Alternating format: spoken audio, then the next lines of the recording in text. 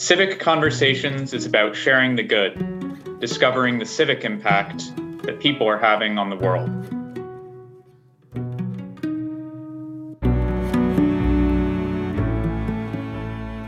Warren, Scott DeSantis here and Grant Parisi. Welcome to the show. Thank you. Thank you for having me. Awesome. Warren is a longtime business owner, entrepreneur, family man, fitness enthusiast, and close personal friend.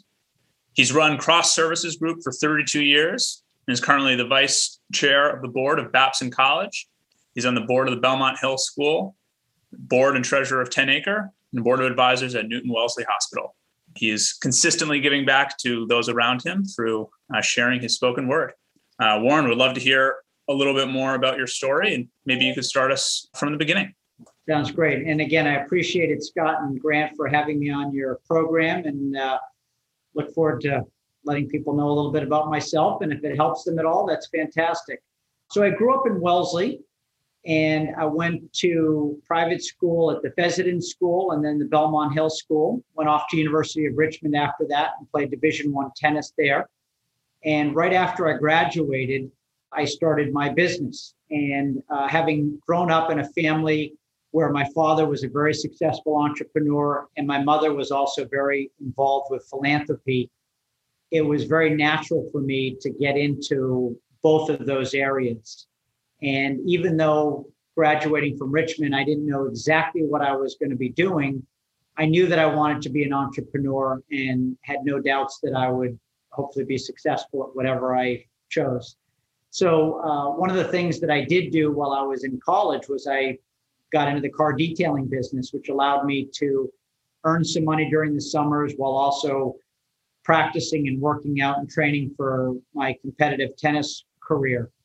And little did I know that that would be what I would actually start off in business. And after I graduated from Richmond, I started in the car detailing business as part of a franchise operation out of Greenwich, Connecticut. And we opened our first location in Canton, Massachusetts, in a Jiffy Lube Auto Mall. And it was really exciting for me as a 23-year-old kid right out of college. And I opened my business in 1989, which was a recession at that time. But it was just very exciting to be involved with all aspects of the business. I was detailing cars. I was actually the marketing guy. I was the customer service guy. I did everything. And it was just very, very exciting for me. But I knew very quickly that this business in itself was not going to satisfy my ambitions and what I ultimately thought I was capable of doing. So one of the things, and I feel that the power of questions is very important to everybody, I kept asking myself, what else can I be offering my customers as we continue to grow our business? And that allowed us to look at and think about our customer base and what other services might fit in with what they would be interested in. And as a result, that has led us into residential house cleaning. We've bought a window cleaning company. We currently own a landscaping division, an irrigation division. We have a carpentry and painting and handyman division. And it's just been really exciting over these last 32 years as we've continued to grow our business, grow our database, and continue to be the trusted partner for a lot of our clients as their home needs have grown and their need for services. We've just tried to bring a much more professional aspect to it and get these people super engaged in it. One of the other things that I did back in 2001, I had moved my location at that time from Canton, Massachusetts to Wellesley Hills. And I grew up in Wellesley, so I really wanted to be in that area. But I knew that we were now running on borrowed time because the landlord of the facility was going to do something different with it. So that caused me to start to have to look and find a new facility that might fit my business and not be too far away from my existing customer base. So a customer of mine found a building in Natick, about 4.5 miles from my Wellesley location. It was a much bigger facility than we were used to. We were coming out of 4,500 square feet, and this building that I was looking at was 22,000 square feet. But thankfully, I was young and didn't really worry too much about all the finances and how it was going to work. I just was confident that it was something that I needed to do. So long story short, I looked at this building in Natick on a Wednesday, and on Friday I made an offer and we were underway. I bought my first building. And I can remember that night after my offer was accepted, it was a Friday night. I remember thinking to myself that my whole psyche sort of changed. And I felt like I'd kind of moved up to the next level by the fact that I was securing this legitimate asset and I was controlling my destiny a lot more than if I was going to continue to be a tenant and be at the mercy of whoever controlled the space. And that's been a real big sort of philosophy for mine moving forward. I want to always control my destiny as best I can. So anyway, we bought that new building, moved into it in 2002, and continued to grow our businesses. I ended up building a squash and fitness facility, which Mr. DeSantis was a proud member of and honed his squash game. So when he went off to Amherst, he was a regular stud. So it's been really fun to have that business. We've had a lot of phenomenal junior kids come through this program, a lot of great families here. I also bought my second building in about 2012. So I'd had 11 years of understanding building ownership, was able to buy another building in the park, ultimately bought a third building, bought a fourth building, and most recently in February of 21, I just bought a fifth building in a different park in Natick, but once again in an office park. And it's been a game changer for me, not only financially, but just mentally, knowing and owning these beautiful assets that I have, which, by the way, all of my service companies service. So we do everything for those buildings, from snow plowing to landscaping to irrigation to everything. It's been a very exciting 32 years growing these businesses. And on the philanthropy side, I always learned early from my parents that it was important to get involved, especially where your kids went to school, and giving back. And so from an early start, I have gotten involved heavily with different schools where my kids attended. 10 Acre Country Day School, which I'm still involved with. I was on the board at Dana Hall School for 9 years, where my daughter went to school, and my wife and my sisters. Belmont Hill, where I attended, I'm on the board there. Babson, I did not attend there, but my son did, and I joined the board 4 years ago and am co-vice chair of the board. And then I was asked to join the board of advisors of Newton Wellesley Hospital, which was my first move into something outside the academic world. And it's just been super fulfilling. I think it's a huge part of anybody's life when you become a little bit more successful. It's part of giving back, and I think it's just tremendously important in general to people to get involved. Well, it seems like from the start and now it's constantly meeting new people through whether buying a building and then having a bunch of new tenants. And it seems like you're asking them questions and always learning from them, and never mind all the boards that you're a part of. I guess if you could reflect a little bit more on that, and if there are any people early on in your career that you were a sponge towards, or who really had a big influence on you, maybe you could share a little bit more there. Yeah, absolutely. So certainly my father and my mom were a real big role model for me growing up, and the way they raised our family, the work ethic I saw from them, and the success that I saw from my father. But he was always very humble about it.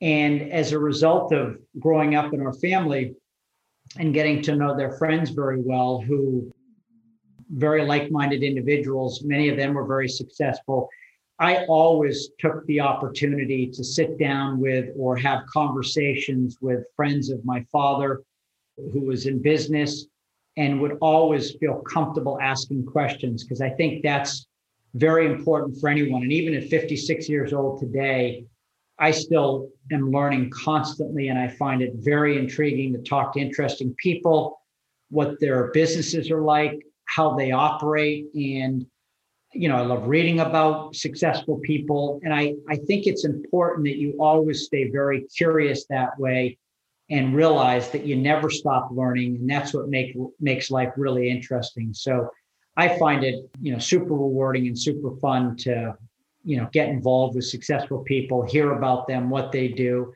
And, I'm always learning, and I find it just part of what makes life so interesting. We notice, Warren, as you describe the trajectory of your career, that the pronouns change sometimes from I to we over time. I'm wondering, from the time when you got started in the 80s and then bought your first building, who else was involved, and how did the structure of ownership, and how did you meet your business partners over time?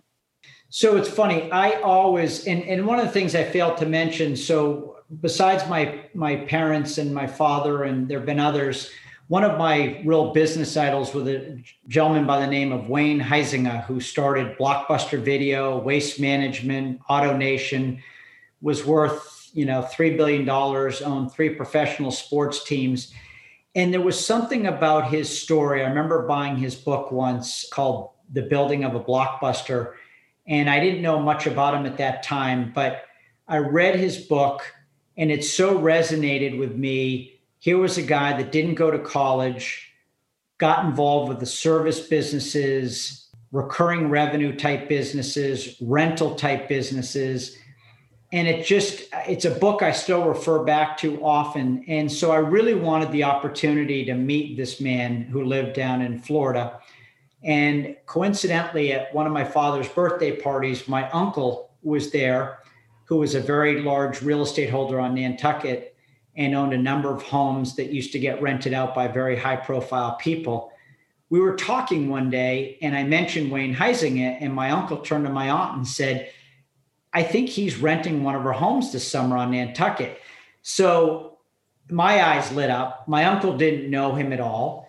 But I said, you know what? I'm going to take this into my own hands, because if I don't, I'm never going to get an opportunity like this. So I called down to his offices in Fort Lauderdale, Florida. I introduced myself to the secretary. I said, listen, I'm not a nut.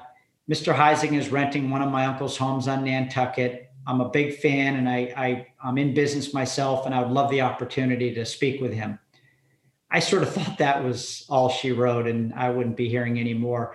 About a week later, this assistant called me back and said, Mr. Huizenga asked you to give him a call on Nantucket. That time he was staying at my uncle's home that he was renting. And I did. Someone answered the phone and said, my dad will be back shortly and I'll have him give you a call. And I was up at my place in New Hampshire. Phone rang. Warren, Wayne Huizenga. For me, this was my rock star.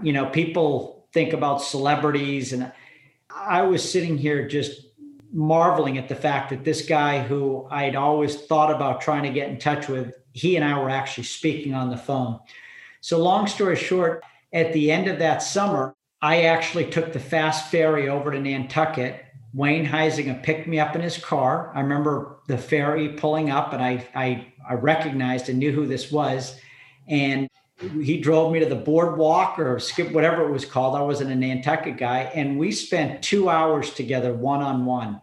And, if for nothing else, the fact that I followed through in my interest to meet this person and to be able to sort of hear him and how he thinks was just, for a 32-year-old at that time, I believe I was 32, was just awesome for me. And unfortunately, he and his wife have both since passed away, but it was just a really cool thing. And I found it, and it made me think about, as I hit some levels of success and as I get older, the importance of giving back to others, being able to mentor them. I love speaking to classes at Babson.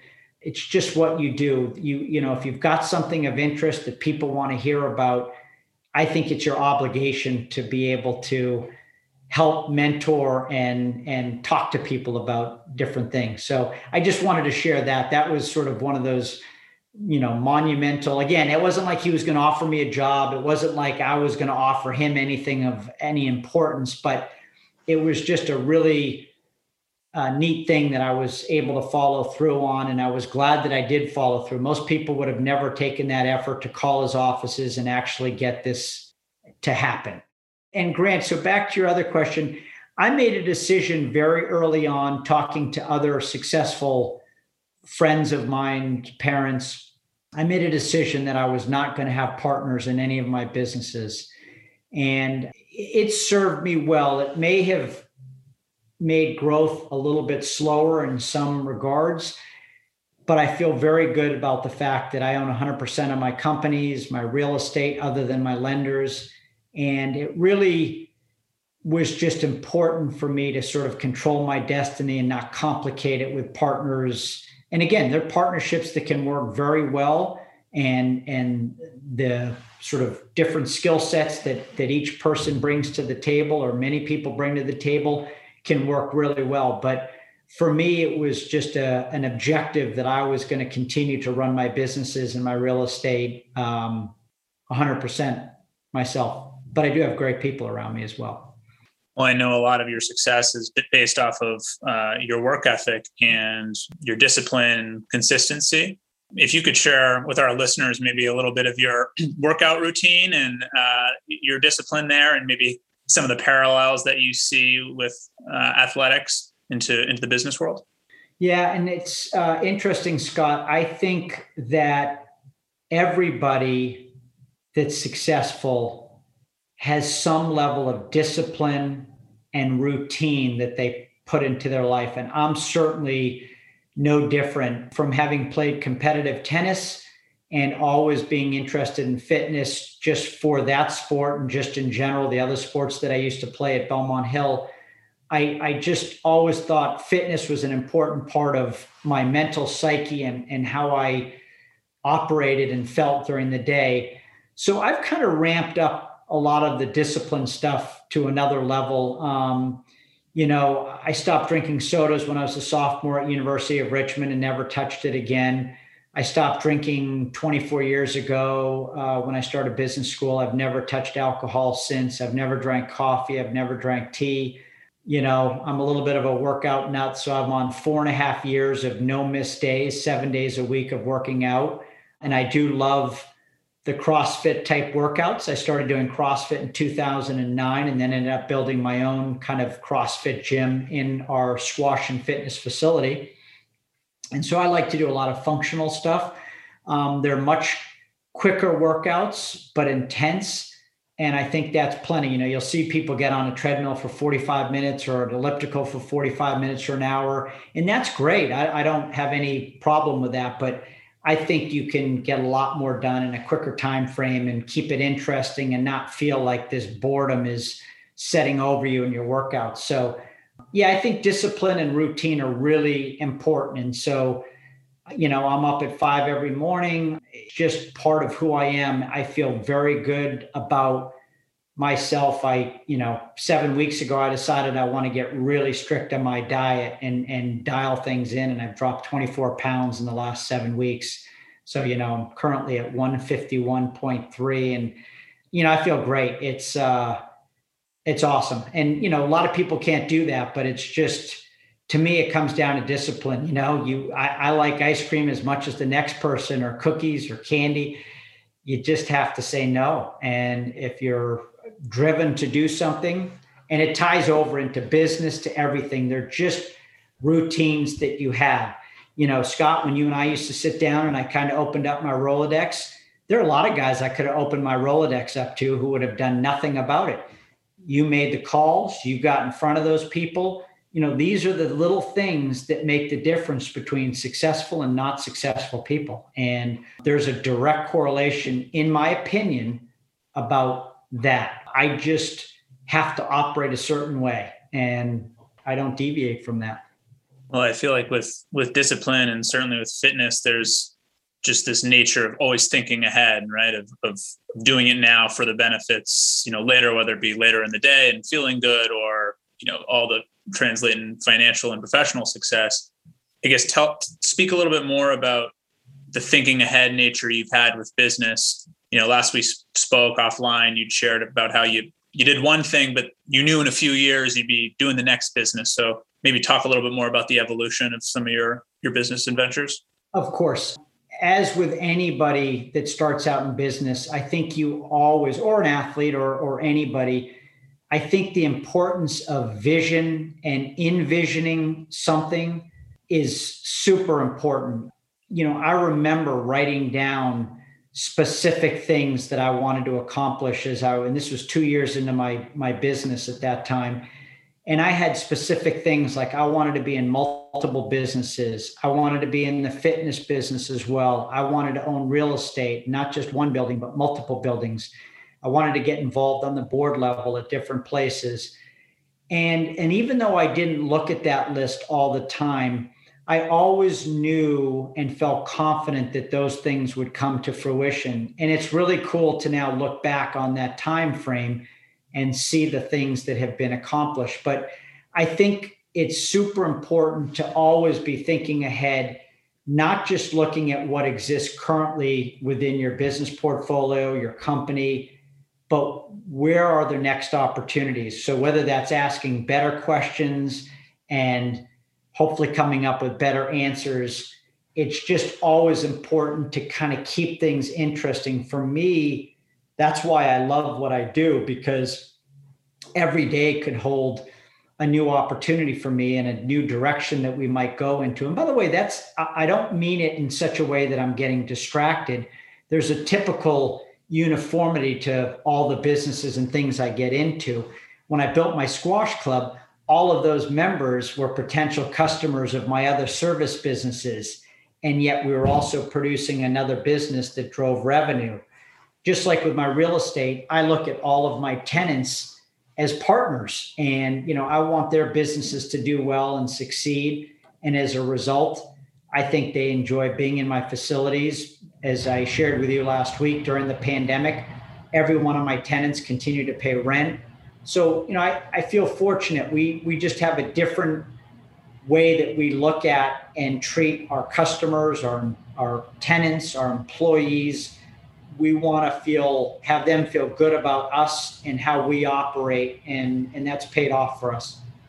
Do you think, Warren, that way that your tenants or your employees interact with you has anything to do with the track that you've taken to get where you are? I mean, there's a big difference between washing cars in the 1980s to owning a car washing business and then owning real estate and fitness facilities. And seems like it's a lot of different skill sets, but it's also a different day-to-day responsibility managing people versus doing things yourself. How has that trajectory and experience influenced your relationships in the professional world today? Yeah, it's a great question. I think it's had a lot to do with it. So listen, even though I was fortunate, I grew up in a successful family. I saw how my father operated. He would treat someone at Jiffy Lube the same way he would treat the president of the United States if he was with him. He didn't have any false sense of air about him and didn't think too much of himself as far as that. And for me, I like starting out as the guy that detailed the cars. People wouldn't know that I was the owner sometimes. I liked having that real connection to working hard at doing this skill that wasn't that easy. And I did it for a number of years before I sort of shifted out of that role. But I think it helped me. And I was young, and I should start at that level, quite frankly. But it has helped over time. Not that I've done every single thing that all of our different service businesses, I've not been a landscaper, I've not been a window cleaner, but I understand what it takes to do those kind of businesses. I know they're not easy. And so I have probably a little bit more empathy for those that are in the business. And I also realize that they're the ones providing this great service for our customers. I can sell you, and I can be the good face behind the business. But at the end of the day, if my frontline workers aren't providing a great service and doing a great job, we really don't have a lot of anything. So, it was always natural to me. I've always tried to treat people fairly. I try to treat them well. I don't degrade them. I don't look down on them. And I think they can genuinely feel and sense that I care about them. And that's made a huge difference. I'm interested about their families, their hobbies, what they like, what they don't like. And I'm respectful of them. And that has absolutely played a huge role as to why we've maintained employees for many, many years. You spoke earlier about your personal experience with role models in your visit to Nantucket.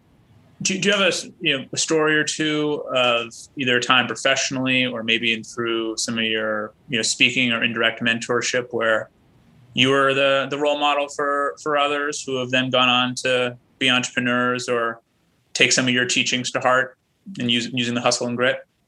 It's interesting. My most recent stuff is my connection and chats at BAPS. And, I can always tell whether my story and how I am resonate, because normally within 5 minutes after class, I've had 10 to 15 of them connect with me on LinkedIn or ask. In fact, I have a call today at 5:30 with one of the kids from the class that I spoke at on Saturday. But I had one woman in particular at one of the classes a number of years ago. She was from Mali, and a very nice woman, was in the food business at that time and was looking for some advice and potentially some money. Now, I'm not a big fan of investing in other people's companies because I like to reinvest in my own businesses. But this woman, I liked her a lot. I thought she was ambitious with her thoughts on what she wanted to do. So I was very free with my time to let her come in and speak with me.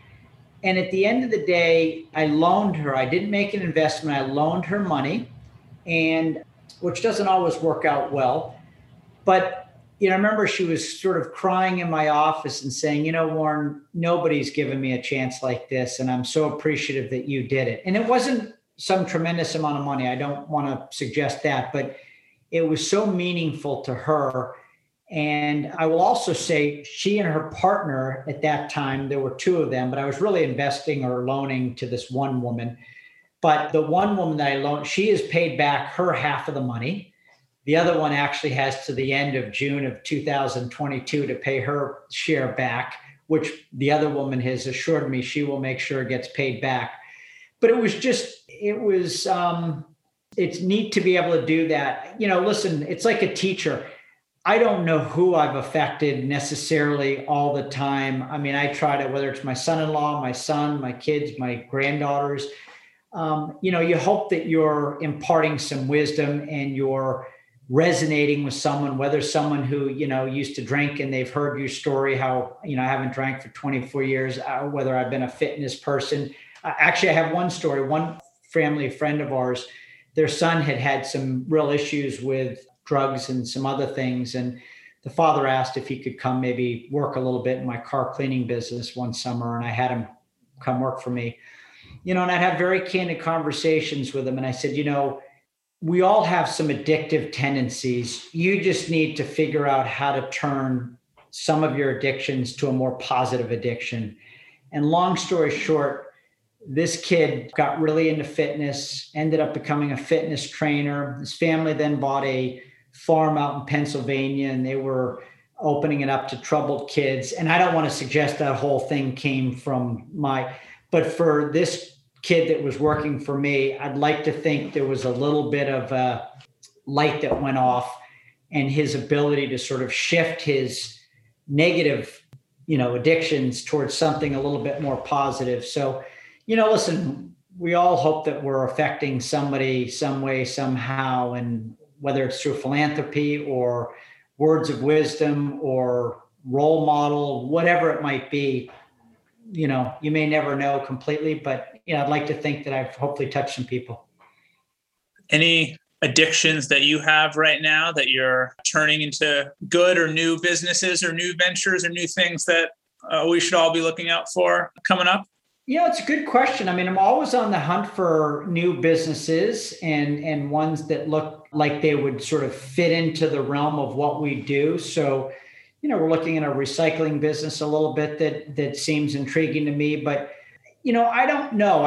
Again, that's the beauty of being an entrepreneur. I don't know what the day will hold. I don't know where the opportunity might come from, but believe me, we're always thinking about what's next, what might we get into, what fits the customer base that we have, where can we kind of deploy our skill sets to create or help enhance another business that would fit into the mix. So, but in the meantime, I want to just keep trying to make a difference, not only within my organization and my family, but for those around me. I've always said, if you're going to get involved with a charity or school, use that entrepreneurial grit that you have, and don't get on these boards just to be a name or a face.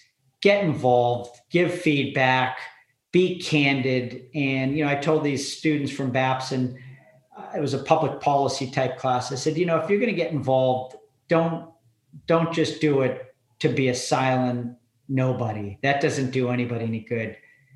Be candid and offer advice and help where you can.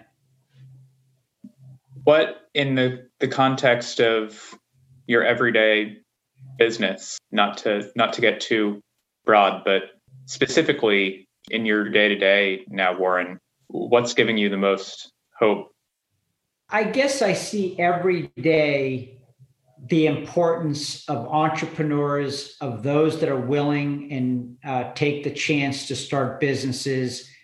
As I employ 30 so odd people, it's neat to see what changes you've been able to make in their lives, what opportunities that they've had to sort of grow within our organization and sort of better themselves.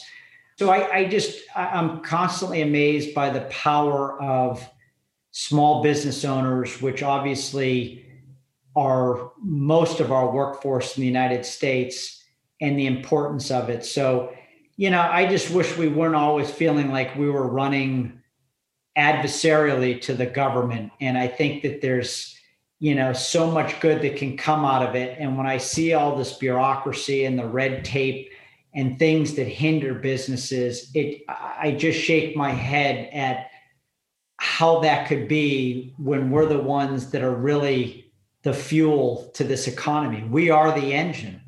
We're the ones who are making this world a better world and giving people opportunities. So we shouldn't be misaligned. It just doesn't make sense to me. So, my hope is that business owners still stay excited and motivated and not feel like they're being squashed every time that they're trying to grow their enterprise or do something helpful to the economy, to the world.